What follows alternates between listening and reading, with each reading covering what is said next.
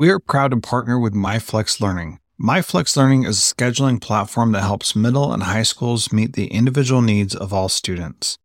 Students can easily create and manage time for flex blocks, win time, activity periods, RTI, counselor and teacher appointments, and so much more. Even my favorite, synergy time. And with its built-in accountability tool and reporting features, MyFlex Learning solves your challenges around getting kids where they need to be and understanding how flex time is spent. Make flex time work for you. Visit myflexlearning.com/BE to learn more and receive $500 off your first year. That's myflexlearning.com/BE. This B Podcast Network show is presented by iExcel. iExcel's all-inclusive online teaching and learning platform simplifies edtech needs and accelerates achievement in 95 of the top 100 U.S. school districts. iExcel delivers personalized learning across a comprehensive pre-K-12 curriculum, including math, language arts, science, and social studies, and helps you assess student performance through actionable, real-time insights at every level of your school or district. This one solution performs work that typically requires dozens of tools. Want to find out why so many leading districts trust iExcel? Visit iexcel.com/BE. That's iexcel.com/BE.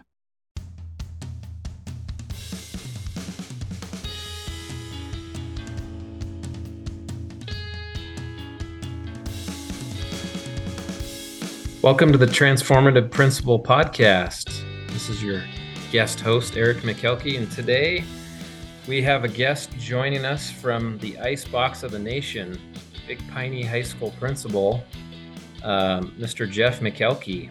Welcome. Thanks, Eric. And we don't have snow days in Big Piney. We just keep rolling. So for all those who are not in school today or not doing their schedule because of snow, we tough it out here. So yeah, pretty welcoming when you come into the town and you advertise your town as the icebox of the nation. That's how you keep people from moving there. But welcome to the show. Jeff is also my father, so if I slip up and call him Dad, I apologize. So, Dad, you've been in education. This is your 41st year, right? this is. Yeah. So about 25 years as a teacher and a coach, and then this is your 16th year as a building administrator. And the whole time you've also been an athletic director too, right? The full 16? I'll bet a couple of years when I first came to Big Piney, I was just the principal, which was outstanding. But I've also been the AD the last 4 years here at the high school. And in my previous administrative duty, I was an assistant principal and activity director. Yeah. So you were recognized, sadly, the only group that didn't get to go to the White House, but you were the Wyoming Secondary Principal of the Year 2020, COVID year, and also had some articles published in Principal Leadership magazine about the literacy work that you and your staff have done in coordination with, I think, was it the University of Wyoming? Yes. Yeah. The Learning Center, University of Wyoming. Yep. A lot of great accomplishments there in Big Piney with the punchers. Let's start with, knowing you've had such a long, successful career in education. What are you most proud of as a building principal or leader in education? Well, I think looking at this position I've been in for now my 10th year here, I would say two things. Number one, when I came in, I really looked at some of the data, the school performance data. And, to me, the academics were not competitive with other school districts in Wyoming. And I felt like it was a good school community. There were a lot of things in place here. And so I wanted to really focus on that. And I think we've really done that, especially with our ACT scores. One of the examples would be, I think the first year juniors were required in Wyoming to take the ACT was something like 2008. When I came here, they'd had 6 opportunities and they were 0 for 6 as far as scoring above the state average in the ACT. So I really made that a priority. It felt like there's no reason why we can't be more competitively accomplished in our academics with our students. So we really made that a focus, and that was a great uniting thing for us. It really united the staff. They saw that as a source of pride too, and it was a great way for me to use that as a tool to unite our staff and work towards better scores, which we have accomplished.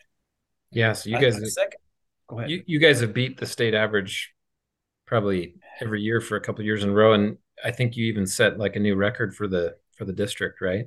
Or reset it a couple times. Yeah, we set a couple records since I've been here.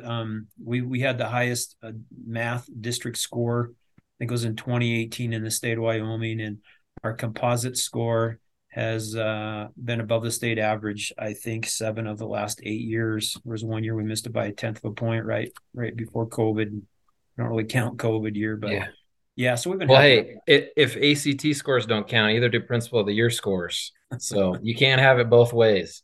Yeah, I think the other thing that I'm proud of here is, one of the things I experienced as a teacher in the classroom for 25 years was I had some really great teachers just down the hallway or right across the hallway from me, but I never had an opportunity or took it upon myself to go in and watch them teach. And I really felt like at the secondary level, that's pretty common, that it's really an isolated education system at the secondary level. They're not like elementary teachers where they're used to collaborating together. They have grade level teams, those kinds of things. That wasn't something I was ever part of. And when I became a principal, the first thing I said I would try to change in a traditional secondary school was to open up those doors and make teachers go into each other's classrooms and observe each other, watch them teach, and then debrief with them, not as part of the evaluation system at all, but just for professional development for themselves. And I'm proud of that we've established a culture here where teachers feel comfortable, they're transparent, they're welcoming to other staff members. And I think that's the best professional development that you can offer because it's so handy. And every building has the experts in certain things in their building. So we need to share that, and I'm proud of that. Was that hard to start? Because I've struggled with that myself, and I've heard that a lot from other principals that, well, I tried offering it, or I tried mandating it, or it's part of the evaluation system, and it can be really difficult, especially with high school staff. So how did that go when you tried to get that ball rolling with observations with peers? I think it was received pretty openly, pretty positively. I think the nuts and bolts sometimes is just that it's difficult to free up a teacher. In a small school, you don't have a lot of extra personnel that can walk in, or I've offered to take their classes. My counselors offered to take their classes, but sometimes freeing those teachers up, I have a requirement they got to do at least one per semester. If you're a tenured teacher, if you're a non-tenured teacher new to the district, I'd like to get you in there more than once a semester. So sometimes the nuts and bolts of it is the biggest challenge, just freeing that teacher up. But in the end, there's no excuse. And I remind them, I have a log. So I check that every week and I remind them, hey, you got 3 weeks left, you got 5 weeks left or whatever, time to get in and get your peer observation in. Yeah. And it is beneficial, and it covering classes is hard and everybody's struggling, with the sub shortage, but it's easier to cover for a period than send teachers to a conference or do a training where you've got multiple teachers out for a full day. Right. The other thing that I've tried to do, and it's been really pretty positively accepted again, and with our specialized teachers, we have one Spanish teacher in the district. So it's really hard for them to go get some specific professional development to watch another teacher in the district. There just isn't anybody that teaches their content. So we've really tried to establish connections with school districts that are close. Go grab a car, drive down there for a day or a morning or afternoon, get you a sub and go watch another teacher in content area when that's not available in our area. And we've had teachers do that, music and foreign language especially, and then also our CTE teacher. Yeah, that can be the only way, that or trying to do it digitally. But there's a lot of other Right. small districts that are feeling like they're on an island too, just down the road. Um, a common topic on the podcast so far this year has been recruiting and retaining staff, and we hear about it a lot. And those of us that are building administrators are always focused on teachers and support staff. But the I believe it was NASSP shared some administrator recruitment and retention survey data that showed as many or even more administrators are considering leaving the career than teachers. And one of the topics that I thought, or one of the questions I thought I'd pose to you, having such a long careers, why do you think teachers should go into administration? Why get your master's, and why become a building administrator? Well, I don't know if I'm the best person to ask that question because it took me a long time to decide to go to the dark side and leave the classroom and become an administrator. I taught for 25 years, and really, I was content to stay in my classroom. I love teaching, I love coaching. I was content to really finish my career in that position. A few things nudged me. I started taking some courses, some admin courses, just to kind of feel it out a little bit. And they really hooked me. I really enjoyed the content. I really felt prepared, uh, and that I could become an effective administrator. And I think one thing I would say to people who are thinking about that is I would encourage teachers, maybe you don't want to hear this, but to stay in the classroom and teach for a while. I think I think the best administrators are the people who've really spent a lot of time in the classroom at that grassroots level working with students. Because when you get to be a principal or an administrator, if you choose that, you can really relate to the struggles, the things that they deal with. And I think it just opens up that communication, and there's a connection there. You can understand what they're going through. You know that you can't put too much on their plate. They're already doing this, they're doing this. So if you can put something on their plate, what can you take off of their plate? I would encourage people. Plus, the other thing is, I think about like dog years, 1 versus 7 years. I think being an administrator, your life expectancy is a lot shorter than a teacher, because as a teacher, you can prevent those problems in your classroom by, being an effective planner, being an effective communicator, an effective teacher. But as an administrator, that becomes tougher to do. Your scope of responsibility has enlarged quite a bit.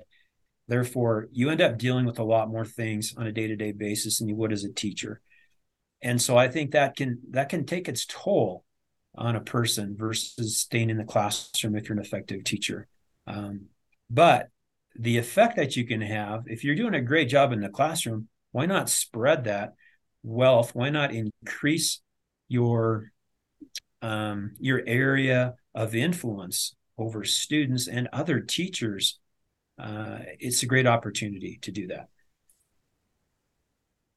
One of the common responses I've heard when I've talked with teachers and tried to encourage them to at least consider administration, or starting their masters, or something leading to a building principal role. I hear almost every time is what you mentioned. Oh man, then you got to deal with everybody's problems. All the problems become your problem, which is true to an extent. But the other one is parents. What would you say to a teacher that says, well, the one part that I just couldn't handle is what principals have to deal with when it comes to parents and families? Well, I think if you're teaching effectively now, you're probably communicating more as a teacher with parents than a principal does on a day-to-day basis. I would hope that, maybe it's not in person, maybe it's through some emails or some phone calls or whatever, but I would hope that, we're not just getting together during parent-teacher conferences to talk to parents. So if you're an effective teacher, I feel like you have to establish that relationship with the parents of your students, or you can't really be as effective as you could be. And so I think, again, the longer you're in the classroom, the more you're going to have those conversations. And some of them are really tough conversations to have with parents about their sons and daughters, and some of them are really fun to have. So I wouldn't think that should be a sticking point or deterrent.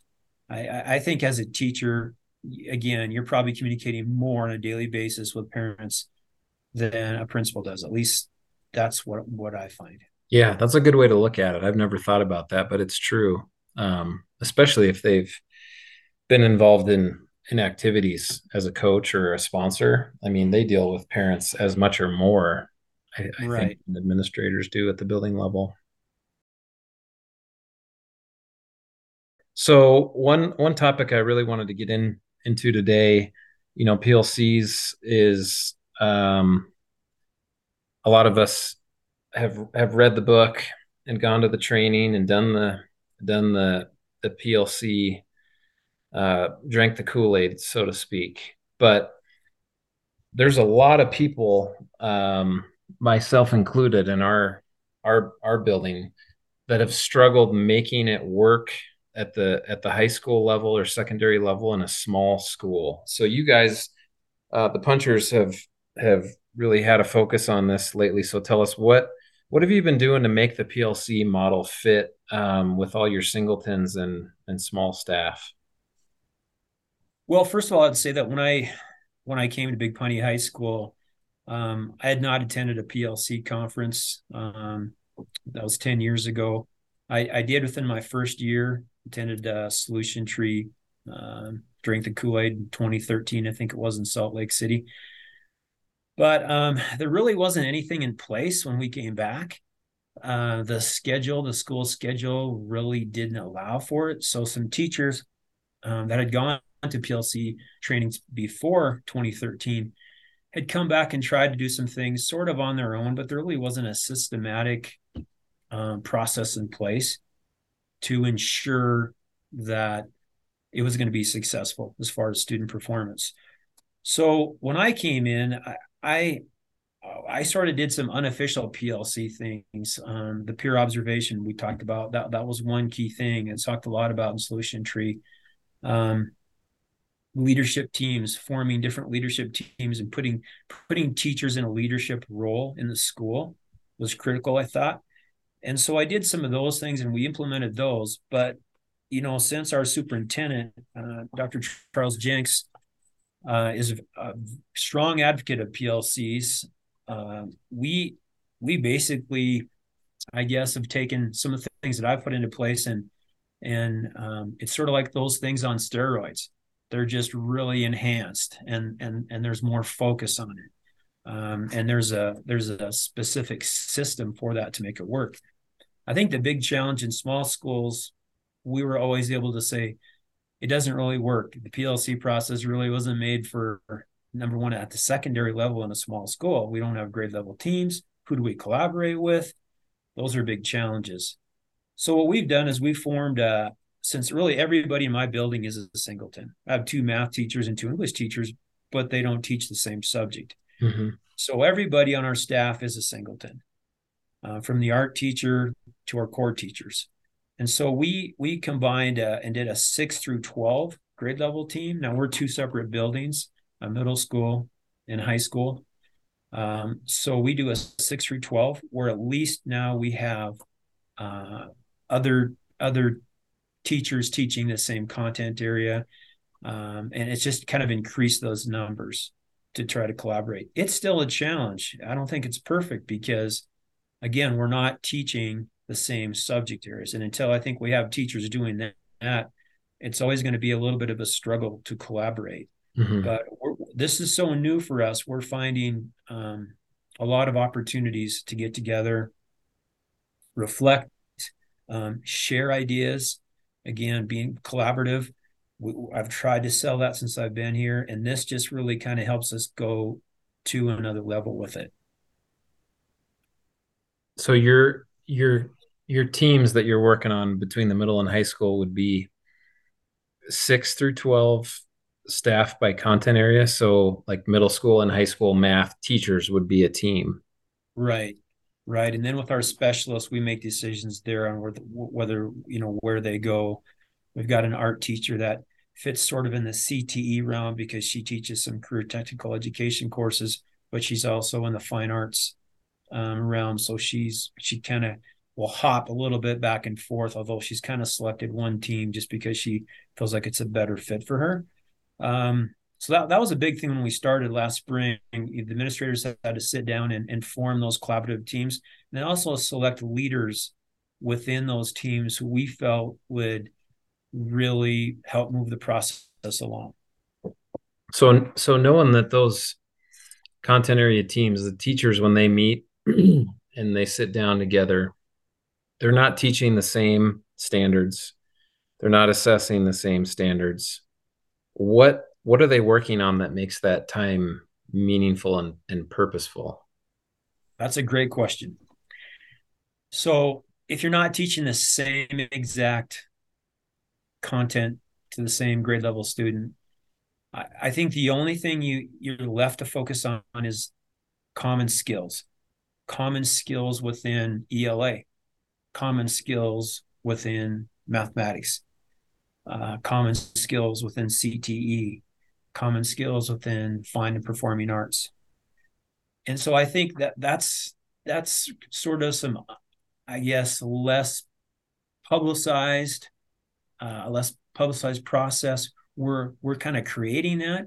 I know there's a lot of other small schools in the country that use PLCs and do a great job with it. So we're having to try to learn from those people because it's not the same in a small school when you are the only 10th grade English teacher or the only geometry teacher. You got to be kind of creative in how you do that. So we are working on really taking our standards, the state standards, and then trying to come up with those essential standards that I know the state is even working on. But we don't want to wait for the state. We think that our teachers are effective and they know their content area, they're specialists.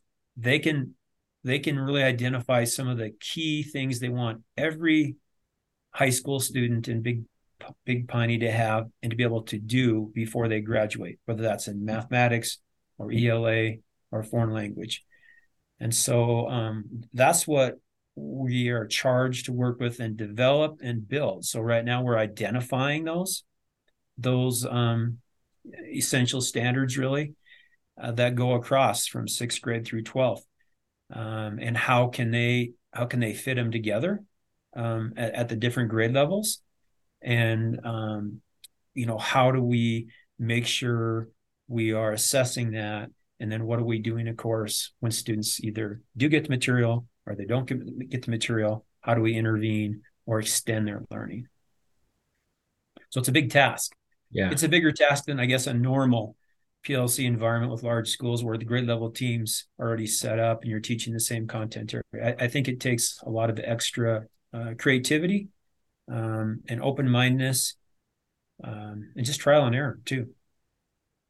Yeah, and I know the trend to me feels like high school, principals and teachers a lot of times look at the PLC model and say, oh, well, that's an elementary thing, or, oh, the elementary can do that. The middle school can kind of do that, but that won't work. We don't share any common courses or content or give the same assessments. But somebody told me, I don't know if this is true, that the PLC model was actually started at a high school. And, that I'm sure that was a long time ago, but it does seem like a lot of times high schools look at that and say, well, because we can't set it up to have common planning time with all of our math teachers or all teach geometry or algebra, we just can't do PLCs. But really, what you're saying and what your approach in Big Piney has been is, there's still some other ways that we can be collaborative and work together in teams for the good of our students and the skills and knowledge that we want. Right. and by no means are we experts, because we are just really starting this journey this year, where we have, when I came back, last spring, and Dr. Jenks said, we're going to do this. And all the principals at each level, elementary, middle, and high school, all agreed we need this. We've been putting this off for too many years. We've had excuses not to do it, especially at the high school and at the middle school as well. So we decided to throw those excuses out the window and sit down and do the nitty gritty. First two things we had to do. Number one, we had to make sure that we had time built into our schedule for teachers to collaborate, because we know from past experiences, just having teachers do that on their own was not going to happen if you didn't create time for them to do that. You got a lot of other things on their plate. It's not fair to ask that of them. Number two, we had to build in time for interventions, because the goal, the PLC, is to improve your student performance. If you're not doing that, it's probably not worth it. So we got to build in specific time during the day, during the week at least, to provide that intervention for those students who don't know the material, don't get the material, need more help. And then also we have to build in time for those students who do know the material. What do you do when the students can perform what you're asking them to perform, and they have the knowledge of the material that you're covering? So we had to provide and really build those two things with our schedule. And last spring, when I redid our schedule, basically our bell schedule, I put those things in place, but I felt pretty uneasy about doing it. It felt like I put the cart before the horse. We weren't ready to do that yet. But this year, we just started from the get-go, and we have worked towards that. So we have a late start on Wednesday morning, where we give our teachers at least 45 minutes, if not close to an hour, time to meet in their collaborative teams, grades 6 through 12. And we just alternate building sites back and forth.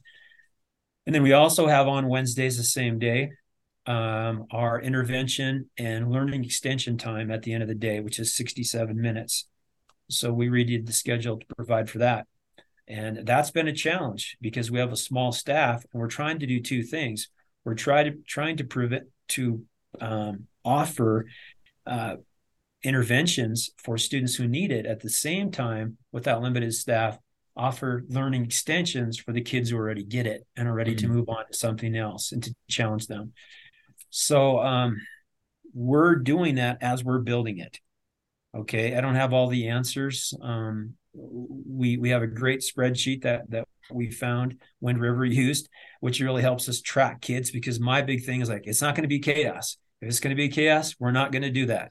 So we have a really structured, organized method for kids to be assigned by teachers who need the intervention, and where they go during that hour. We call it puncher hour. And then also, if kids aren't assigned by teachers, they have options to pick and select from where they're going to go during that time period as well. And then one of the things we're just getting off the ground for our seniors only is a thing called, I call it CSI, Community Service Internship, where we will allow our students to go to a local organization or business and provide community service if they are not assigned by a teacher on that Wednesday afternoon for 67 minutes. They're not going to get paid for this. It's community service, but it's also an internship in that it's a little bit of a job shadow for them. So it's a great experience, a good, school to work transition that we haven't had here. And so we think that fits in really well. We're going to start with our seniors. We'll be starting that actually this month. It's hard to believe in a little town like Big Piney, I've got 38 organizations that said, we want your high school seniors down here 1 day a week working with us. The fire station, businesses in town, all kinds of places. Is that more than you have students in the senior class? That's actually 2 more than we have seniors. We have 36 right now. So, so I'm really optimistic about that. It's created a lot of legwork for some of our staff and myself to get that organized, but we are very excited about it. We think it does a couple of things. One, it extends the learning for those kids and helps them transition from school to work or career. And it also teaches them the value of community service. It can morph into a lot of things. They could get paid later on or after school, if there's a good relationship between the student and the business, maybe on Saturdays or weekends, whatever, could morph into a scholarship opportunity that they would then support that student as they go to college, in that career area. So I just think there's a lot of great things that could come from it. But I'll talk to you later about how it's going.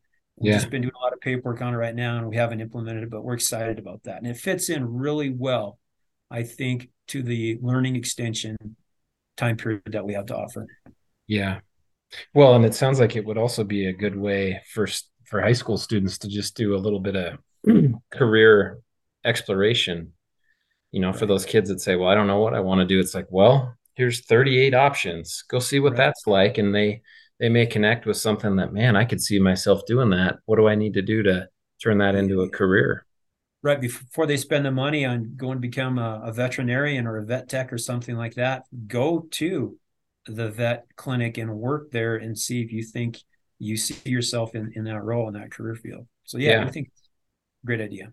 Yep. Good way to do some enrichment, some extension with high school students. With a small staff, again, a lot of your core staff have to be available to provide interventions for students that need interventions. So we need help with the community, from the community, to provide learning extensions, because a lot of our core teachers are going to be up to their neck working with students that just need that assistance. We have to involve the community to make this work. Yeah. No, it makes sense, because if you have one teacher in geometry and algebra 1, they can't work with every kid who needs intervention at the same time as every kid who needs enrichment. That's not going to go well. So it makes sense.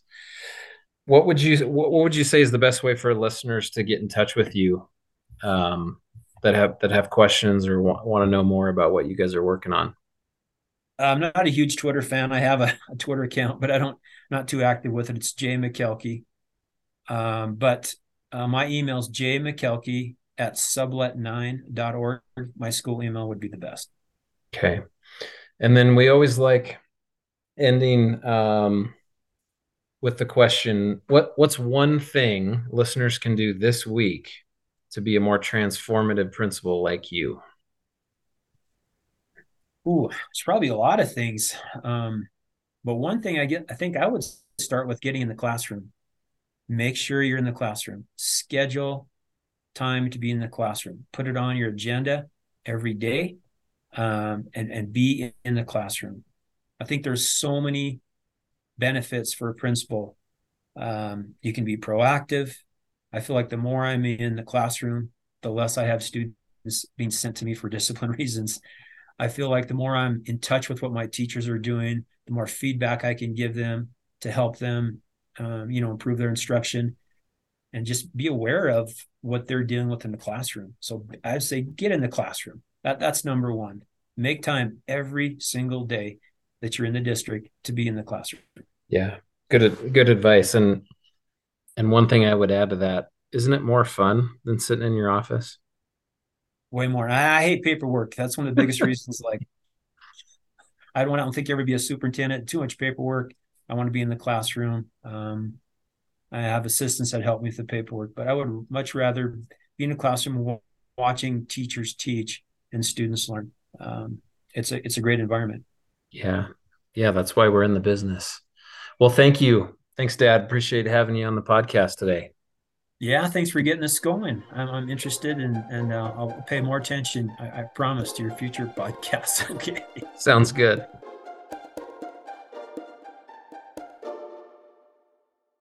Do you want to simplify your school's technology, save teachers time, improve students' performance on state assessments? You can do it all, but don't waste another minute. Head straight to ixl.com/BE to learn how IXL's research-proven teaching and learning platform can help you achieve all these goals. That's ixl.com/BE. There are lots of solutions out there for giving students what they need when they need it. But when do they actually do all of those things? You need flexible time. When added into your master schedule, flex time enables students to get extra help or intervention, meet with teachers, make up work, get physical exercise, and try new enrichment offerings. If you're thinking of giving it a try, Check out MyFlex Learning, which unlocks the benefits of flexible time without all the headaches you get with it usually. Its intuitive design and SIS integration makes implementation and training a breeze. Make your flex time work for you. Visit myflexlearning.com/BE to learn more and receive $500 off your first year. That's myflexlearning.com/BE.